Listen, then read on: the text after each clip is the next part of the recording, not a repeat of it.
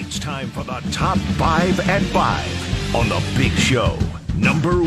If you want to trade away for curtain number 1, you can have curtain 1.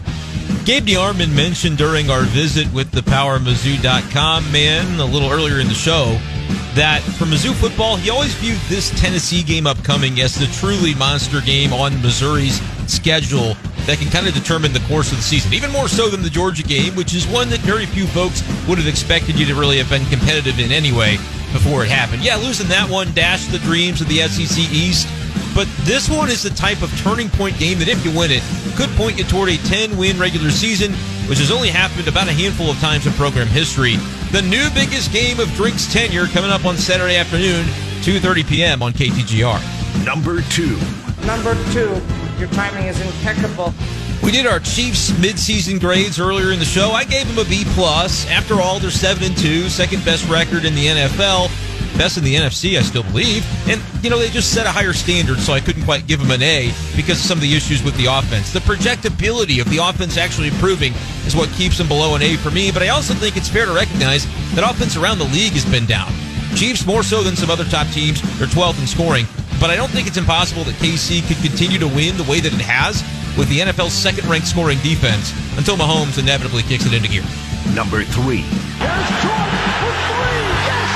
With the number 2 ranked recruiting class in the country in the bag, all 5 verbal commits have officially signed. Dennis Gates has to be feeling pretty good this week, but he'll feel even better if the Mizzou basketball team can pass the test in a true measuring stick game against Memphis tomorrow night at Mizzou Arena. Tigers handled Arkansas Pine Bluff with ease in the opener, but you saw some sloppy defense. That could hurt you in this one. Memphis is probably a tournament-caliber team. Ken Pom says it's going to be a toss-up. I'm eager to see how Missouri looks at 8 p.m. tomorrow night. Number 4. Oh, I shanked it.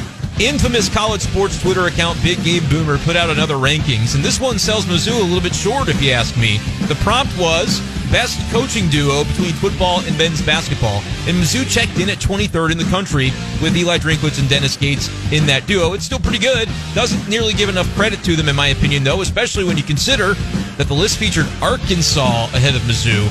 Kansas being ahead of Mizzou, not that surprising with the job Lance Leopold has done. You have Bill Self. But Tennessee was number 1 overall. Heupel and Rick Barnes. I don't know, man. We'll see half that matchup coming up this weekend, I guess. Number 5.